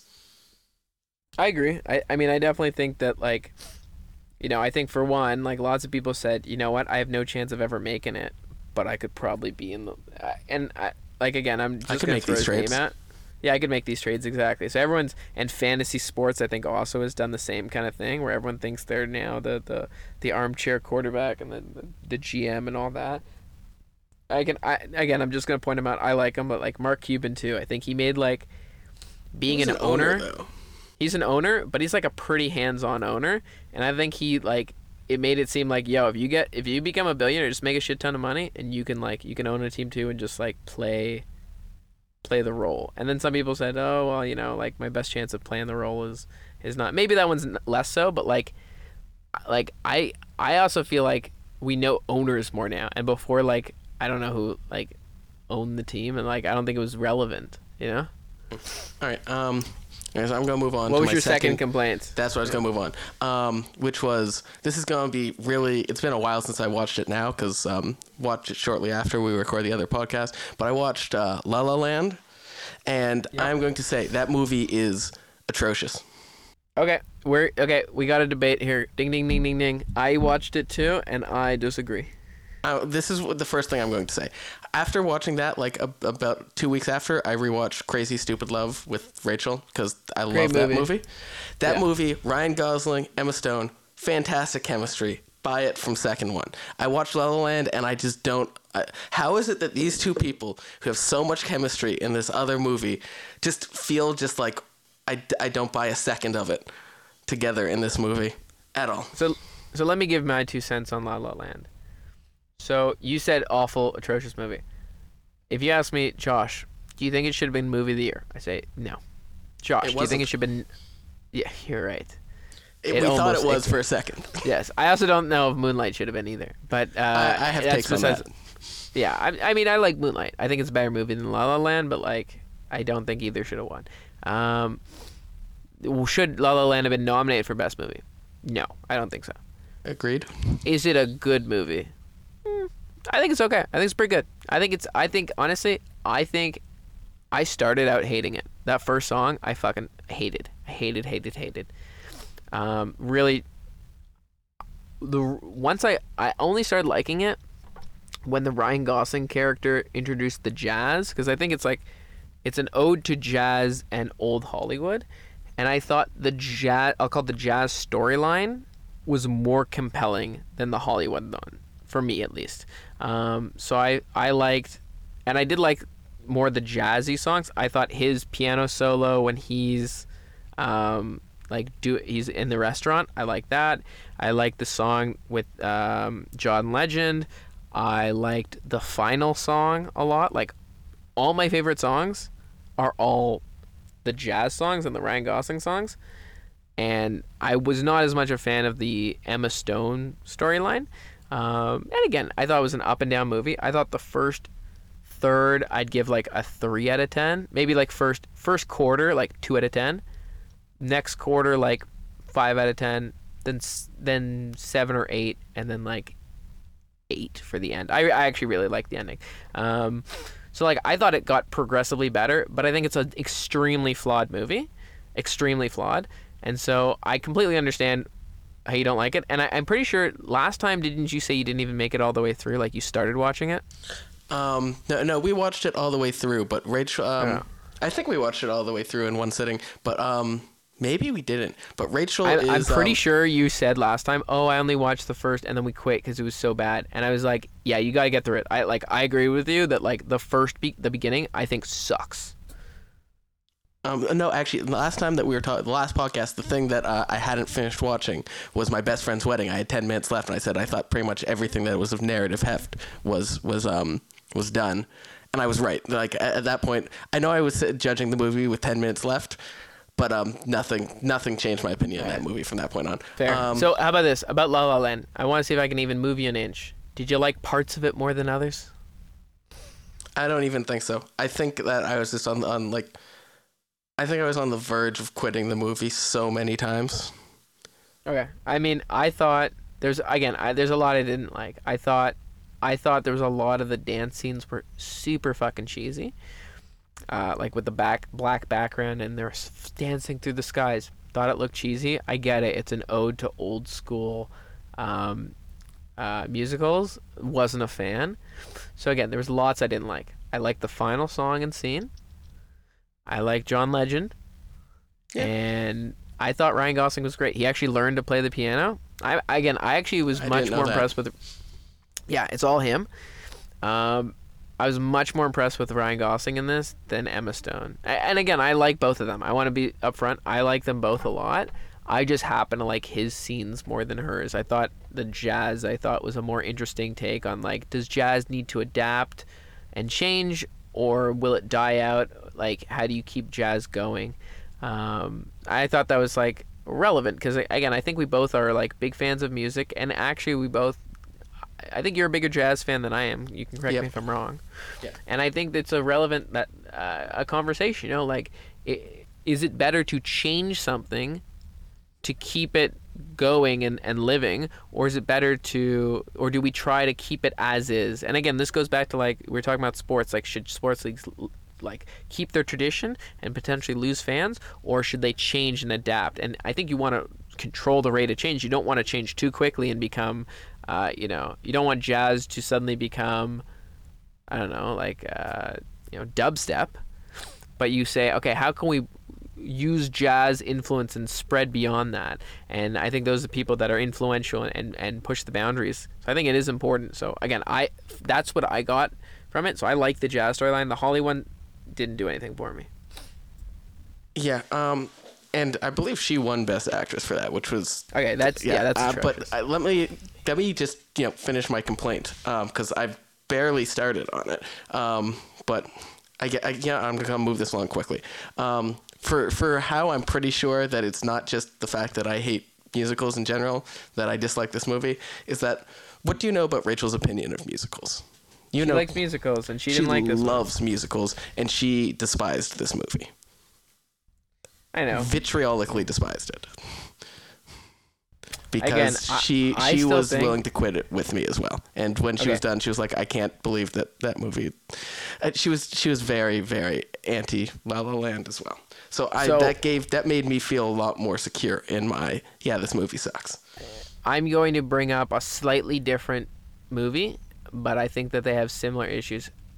I think there's sometimes, every once in a while, there's a movie where I think there's great ideas and scenes, but it's cut poorly. And I think if you used other scenes or edited it differently, that it would have been a better movie. I think La La Land's one. I still think The Irishman is like one where I thought went from like what could have been a really good movie to like a very mediocre movie at best. Like way too long. Needed more editing. And our next segment is our movie of the week. Not last week. I guess this has been a movie of the couple months, but Movie sorry of the to bother pandemic. you.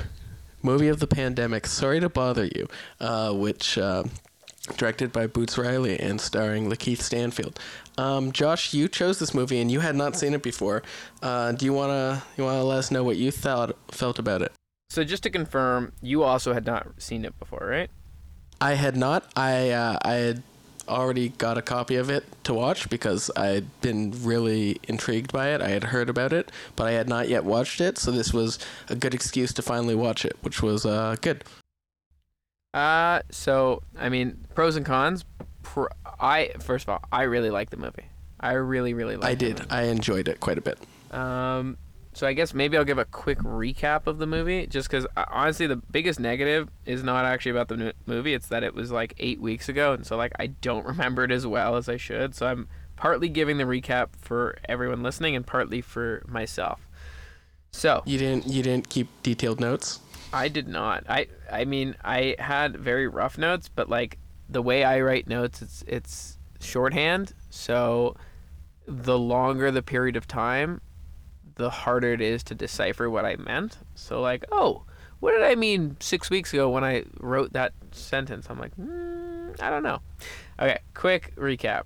So Lakeith's character's Cassius Green, or Cash Green, lives with his uncle, and he gets a job in telemarketing, and he's black, and a fellow black employee says you have to use your white voice. And once he starts to learn to use his white voice, he starts becoming more successful at selling. He starts moving up and gaining the glory. He eventually becomes a power caller, in which he then starts selling more.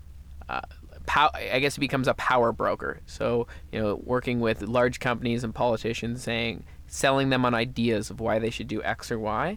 And do we want to do spoilers or no? I think with this movie, there's some things that maybe not spoilers, but there's stuff that you can't really not talk about. It's pretty tough to explain. Straight up, it's a weird movie, but I really liked it.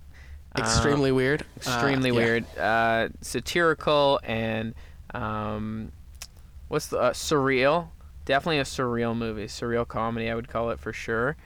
But he basically has to sell people on this idea of like, I won't say slavery, but like he basically sells companies on the idea of slavery. There's this company called Worry Free that gives people like free board and rent, and they're like, oh, you don't have to worry about anything, and you just work for us, and we'll pay your rent, and we'll feed you and all that. And people start seeing that as like a viable alternative to like real life, and it's kind of fucked up. And I don't know how much I want to go into. The end, first of all, was also the most confusing. So, I mean, to me, the movie was. I know that's like. I think it's a movie you gotta watch. Like, I don't know how much that recap. Yes, agreed. It gave me the broad strokes. Also, Glenn from Walking Dead. I really like that character. Stephen Yeun or something like that. Yeah, he was great. But yeah, I mean, I really liked it. I thought it was funny. I thought it did class satire, like making fun of our current economic system. I thought it did in actually a pretty good way. I think it didn't beat you over the head with it, but it showed you the silliness of it all. The when you take capitalism I guess you'd say, to the extreme. Yeah. So my notes are a little scatterbrained, but I'll talk about some of the stuff that I've made notes on.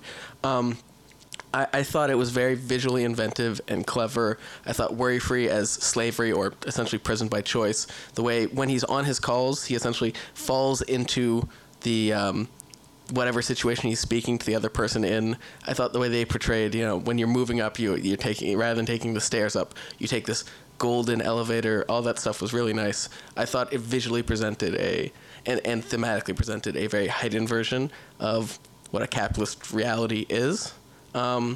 And I thought it did some really interesting stuff where it was about what people will subject themselves to for the sake of making a dollar. I mean, the allure of a better future causes people to abandon their principles in order to just, get that money that they think will give them a better life. But I mean, at what point are you complicit in it? Because he's selling these. When he becomes a power caller, he starts selling companies on much more harmful things. And I mean, how much is he complicit in the evil that he's, the violence that he's selling? And, the idea that that's inherent in capitalism. It's also stuff about, people will subject themselves to a lot of stuff. There's this show called I Got the Shit Kicked Out of Me. Yes. Where people get paid to be completely brutalized. There's also, people enjoy very sadistic stuff. I mean, not just enjoy watching that show, but then there's he at one point he becomes a meme for the fact that he's put into a painful injury, and that becomes a giant visual, like it becomes a worldwide thing. But so I'm gonna jump in quickly. So yeah. the what was the name of the show again? I Got the Shit Kicked Out of Me. Okay. I thought that was. I really liked that. Very, yeah. So first of all, like, there's a direct comparison, which is basically like Jackass, which is like people subject themselves to pain, and physical pain and emotional pain, so that other people can watch. And those guys all became famous, Johnny Knoxville and all those guys from Jackass. So I thought that was like a pretty apt comparison, but not just for that in particular, but for like our social media culture, where like, eyeballs are the real currency, and so people do whatever just to get people's attention, because they think they can monetize it somehow. You see these people doing the Tide Pod challenges and filming themselves and stupid shit like that. I really thought that I got the shit kicked out of me. I love that. I love that part. Yep. Do you remember that line when he's a power caller, and who is the elder black employee? It's Danny Glover? Donald Glover? Danny Glover. Danny Glover. Not Donald Glover. Yeah. Donald Glover is childish. Yeah.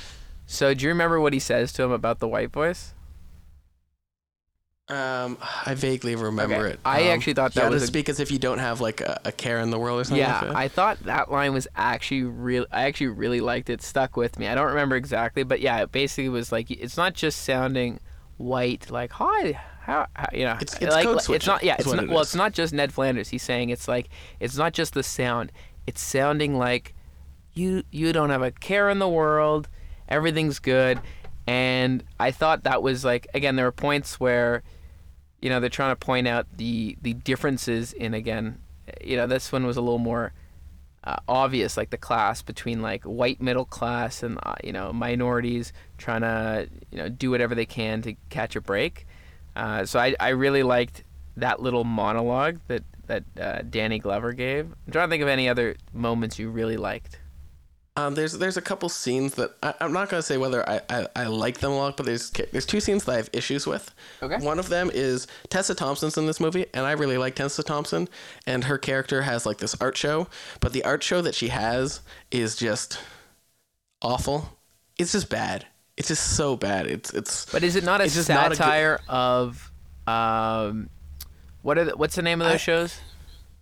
Like performance art shows? Yeah, performance art. It's a performance art show, but I don't know if it's supposed to be satirizing it, because she's supposed to be like a moral, principled person who's doing this out of like a, she does what she does to resist capitalism out of a proper sense of things. And then like her art show, which is supposed to be about, identity and stuff, is just terrible. Well, He's so just so not for good. people who haven't seen, it's like she has people throw batteries and blood on her, at her, and she's naked. And she wrote the word Africa or something on her body or something like that. I don't know. She's reading lines from a movie or something. I don't remember. I just remember it being really bad. Okay, so again, maybe I got more meaning out of it. Like, again, not literally. Again, I thought it was meant to be over the top, but I thought her whole logic was like she's choosing to subjugate herself to, like you said earlier, it's what we choose to do for $1. And I think she was saying that, like, we choose, like, it's not really much of a choice when people say, hey, you're thirsty, you're hungry, you have no better life. I'll pay you $1 to, do this terrible shit, whether it's, destroy the environment, killing people for blood diamonds, having slaves literally to mine for cobalt and rare materials. Versus she's saying, like, she purposely put herself in that situation. She's choosing to, for no money, in order to highlight these inequalities. So that's what I got from it. Again, maybe I'm reading way too in it. Maybe I was way too blitzed out of my mind. Who knows? But that was what I got from it. I don't know. What's your thought on that reading? I guess, but I think anytime that you need to go like more than 2 levels deep in order to be like, oh, this is what something's about, that's when I just say art has curled so far back around that it's gone up its own butt. Agreed. I just don't like that type of art. I know. It wasn't real art, though. Again, I still think it was meant to be a satire. I think they were trying to vaguely invoke that and also be a satire because be so over the top. Because if you remember, the whole importance of that scene is Cassius then, like, stops it and she says, like, I'm choosing to do this. Like, don't stop. This is the art, right? Yeah. I think the point is he's, like, whored himself out that he feels like she needs to do it because he feels like he needs to become a whore to the system and sell these services that he thinks are terrible. And what she's doing, she's choosing to let horrible things happen to her for a higher principle, which is, like, she's raising awareness about these, again, environmental issues and stuff like that. So again, that's how I saw it. I think it goes with it, but again, I think oftentimes with these movies, like it's how you interpret it for sure. But like, there's so much going on behind the scenes that there's many ways to interpret it that are correct. Okay. Well, I've got one other scene that I want to talk about. Then I'm just gonna have like a quick wrap up. But the one other scene that I want to talk about is the party scene where Cassius is asked to rap for everyone. And I thought it was really interesting that he's being asked to he's being not just asked, he's essentially being forced to perform, but the performance isn't just that he has to rap, he has to act as what their idea of a black person is for their entertainment. It's not just the literal rapping that is the performance that they're demanding of him. It's they're demanding that he become a character for the sake of their pleasure, which is, I don't know. Also, that scene, the party scene becomes very Eyes Wide Shut after that, and then that's when I think stuff gets the weirdest, is right after that scene. Well, so wait, and you said you didn't, or you did like the rap scene? I did. I thought that was a good scene. Yeah, me too. I thought it maybe went on for a bit too long. I think once you've made your point, maybe you move on a bit, but I thought maybe that lasted a bit long. But again, I still think, like, I'm just looking over my notes, and again, it's like, I think it was like he's doing it to impress this powerful dude. He's becoming someone who he's not, and he's whoring himself out. He's pimping out his blackness, so to speak. Anyways, so just wrap up. I really enjoyed the movie.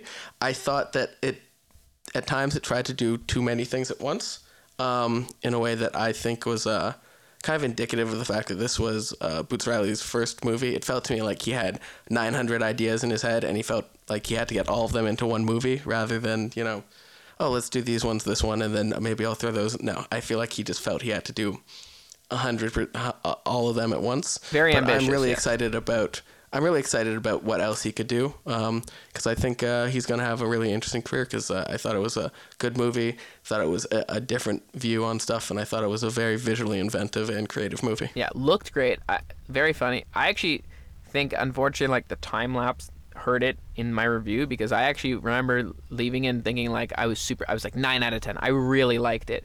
And now I won't say I've mellowed on it, but it's like it's hard to be as passionate this far away from it, but I also think it's a movie that deserves, like, that does well with, I won't say conspiracy theories, but you know these, like, do you ever watch Wisecrack on YouTube or anything like that? These people that like dive deep. Yeah, it's made for that sort of thing. So if we talked about Wisecrack, we'll save that for another time. Well, so I'll bring up one quick theory, not from Wisecrack, but I went on Reddit because I was intrigued by this. So you know the guy who's got the eye patch, like the character the guy with no who's name. the upstairs guy. Yeah. Yeah. Okay, so there's a whole theory, on a subreddit about the whole movie's actually like, I won't say it's like an inception, but it's like, remember how he says, "Oh, I want you to be the false messiah and start a riot, and that'll distract everyone from their real problems." That whole thing. So if you remember correctly, that guy with the eye patch, the second Cassius starts the riot, he just like looks at the camera and then walks away, and you never see him again. And there's this whole thing that he was actually, there's like a larger world, and we're like the slaves within this larger world, and we're just all pawns, and he was sent here to move the pieces in place to start this riot. And he's actually this like meta character that Cassius is representing to. And it was, again, it's confusing as fuck, but it was really, it kind of like, it did make me think like, yeah, there is way more to do with that character, and I definitely think Boots Riley probably had like more going on there, but I also think that theory was like missing some pieces, and it was very hard to follow. But I strongly recommend you check it out. That sounds to me like one of, if we've ever talked about Wisecrack, I have issues with Wisecrack because they're the exact type of thing that I was talking, where anytime something bends over backwards so far that it ends up its own butt, that's Wisecrack theories to me. Interesting. Okay, so now let's say, for the most part. I mean, there's some on Reddit, like there's some Reddit theories that I like. There's some of the things that they say on Wisecrack I like, but sometimes they just, seems like they've got an idea and they bend over backwards to fit it to that idea rather than actually looking at the text itself. And I mean, I feel like, I agree. And you know what we should call that? Because I know you hate him. Malcolm Gladwell syndrome. I mean, I don't like Malcolm Gladwell, and I feel like he does that, but and this is gonna sound odd, but I think that might be unfair to Malcolm Gladwell. Well, so I mean, I've read a lot more Malcolm Gladwell than you, and you were the one that first brought this up, and I actually think the more I read him, the more I agree with it, which is that, like, again, I think he's a brilliant author. I think he finds great little stories and tidbits. I just find he finds these stories, but he already has a theory, and he tries to fit 2 or 3 of these stories together to come up with some unifying theory, and he forces them in place sometimes. Sometimes they work very smoothly, and sometimes less so. Yeah. So I mean, yeah. Yeah. Yeah. I don't know. I haven't read him in a while, but I think that's definitely kind of how I feel about some of his writing. But his latest one, I very much felt, again, great book. It's called Talking to Strangers, and the first half is kind of about talking to strangers, and the second half kind of has nothing to do with it. And again, good book, but it just like, I just feel like just you know what it is? What's the first line you write it's a thesis, right? I find his thesis is the only thing that's wrong. It's like all the stories are interesting, but then he tries to find a thesis that ties them all together. And that's the only part I don't like, is when he tries to tie them all. Okay. Well. Anyway, moving on. Anyways, so that was our movie of the week. It's now my turn to assign a movie of the week, one which I have not seen, but I want to see. It's a movie that's on Netflix, so you should be able to watch it without any difficulty. It's called Good Time. It's by the Safdie brothers, the guys who did Uncut Gems. It's starring Robert Pattinson, and it looks really, really interesting to me. I also just think that Robert Pattinson is an interesting actor. I find him a really interesting actor to watch. Okay, 2 things. 1, did you see Uncut Gems? Not yet. I kind of feel like I want to. Good Time came out first, and I kind of feel like maybe I should see that before I watch Uncut Gems. I don't think they're related at all, but I just kind of feel like, let's see what they made before they got this big, standing ovation sort of movie. Fair. Which Uncut Gems I'll was. just say this. I've spoken to many people that watched Uncut Gems, and most of them, not all, but most of them said the same. I got the same thing from almost all of them, which is one, again, because it was on Netflix, they said, I had to take a break in between. It's actually crazy how many people. The only other movie I know that so many people took a break in between was The Irishman, and that's because of the length. This is not because of the length. This is because, and this is the number 2 thing people say about Uncut Gems, it's stressful. It's like physically makes you like your heart like palpitate. I can't even describe it. It's like it really is stressful. Stressful movie to watch. And I was talking about it with Aaron. There's not many movies, like I always say, I think if a movie makes you feel something strongly, I think it's I don't want to say it's a good movie, but it's like it's done its job. Like the goal of movies is to make you feel something. Sometimes it's horror, shock, happiness, awe, sadness, whatever it is. And I don't think I loved Uncut Gems, but I think it was a well done movie because it really made me feel a lot of things, and it was very successful in that, but a very stressful movie. So, yeah. All right. That's also just for next week. We've got a debate set up that we both have talked about. We think it's a good debate topic. Is the populator more important than the inventor? And by that we mean if someone is the first to do something, are they the most important person in that, or is it the person that takes that idea and brings it into the mainstream in a way that brings it to the popular consciousness? Which one of those two is the more important creative force in bringing new ideas about? So that I think is going to be a really good debate for next week. I think I did not have... Josh, did you have a secret word this week? No. I did not have one. I had one that I was going to use, but I just completely forgot about it. So I will save it for next week. But I guess that's fail on both of our parts. No, I think it's good when there's not always a secret word. It's like play keeps action. You guessing? Yeah, if you always did a play action, they would never bite on it anymore. So you gotta throw in a cut. Like this is the whole. I'm gonna go on a small tangent about football, but the game theory. Sometimes you gotta do something suboptimally. Same with bluffing. Sometimes you have to go in with a bad hand because then you win more with your good hands because people then think you're bluffing. So I think you don't always have to have a secret word. Well, I did not have one this week. Well, so there you go. Maybe this is going to throw you off. Maybe you'll just be thinking next week, oh, we didn't have one. So, no, next week I know you're going to have one now. But now maybe you know that I know. But you knew that I knew that you were going to put the poison in your cup. Yeah. So when was the last time you saw that movie?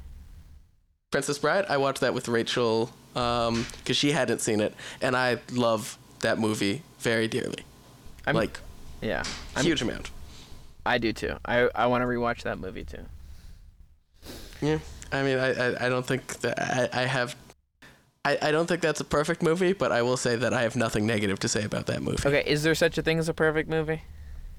I don't know. I mean, there's movies that have the coveted 10 out of 10 rating from Michael Lipton. That's what goes at the top of the poster. Okay, give me the top 2. That have top 2 movies of all time? Just give me 2 that have your coveted... How many movies have your coveted top 10? Or 10 out of 10, I mean. I think 7 or 8. Okay, so give me a couple. Psycho by Alfred Hitchcock. Okay. Vertigo by Alfred Hitchcock.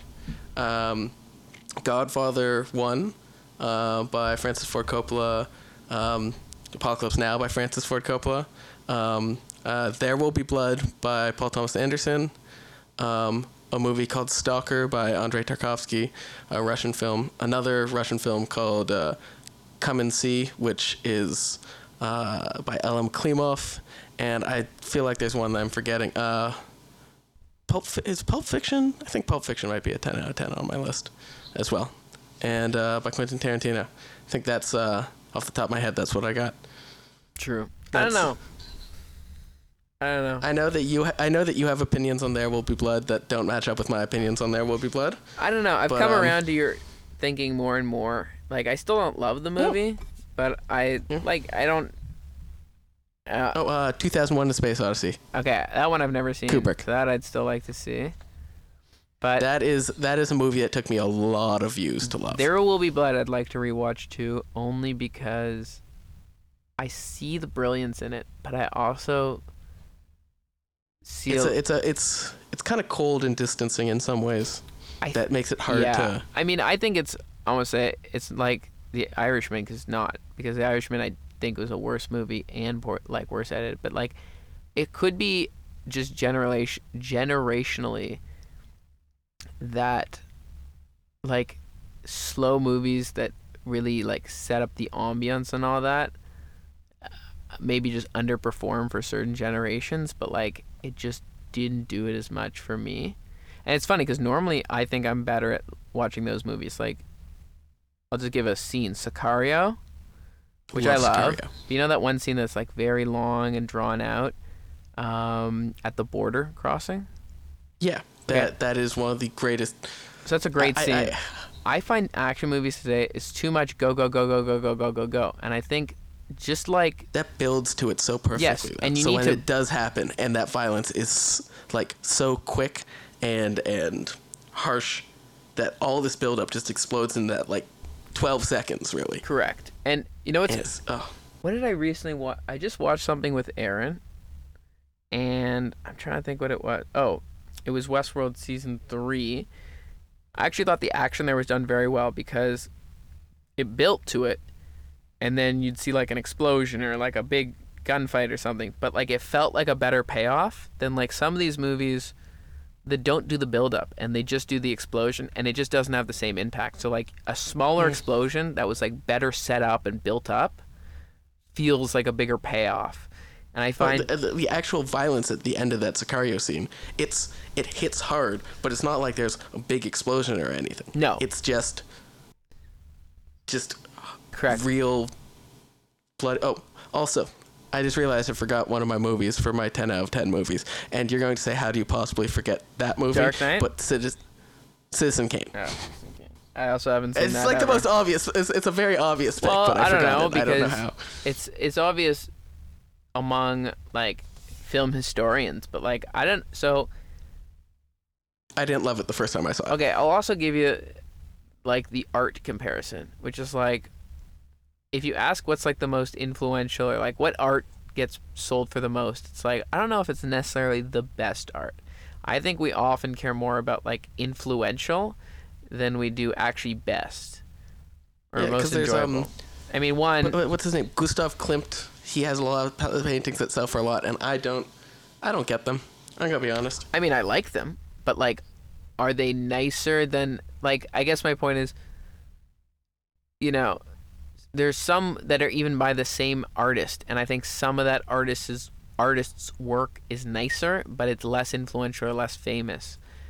Well, Picasso's Cubist stuff usually sells for more than his non-Cubist stuff. Yeah, I would think, and it's because it's more recognizable as Picasso.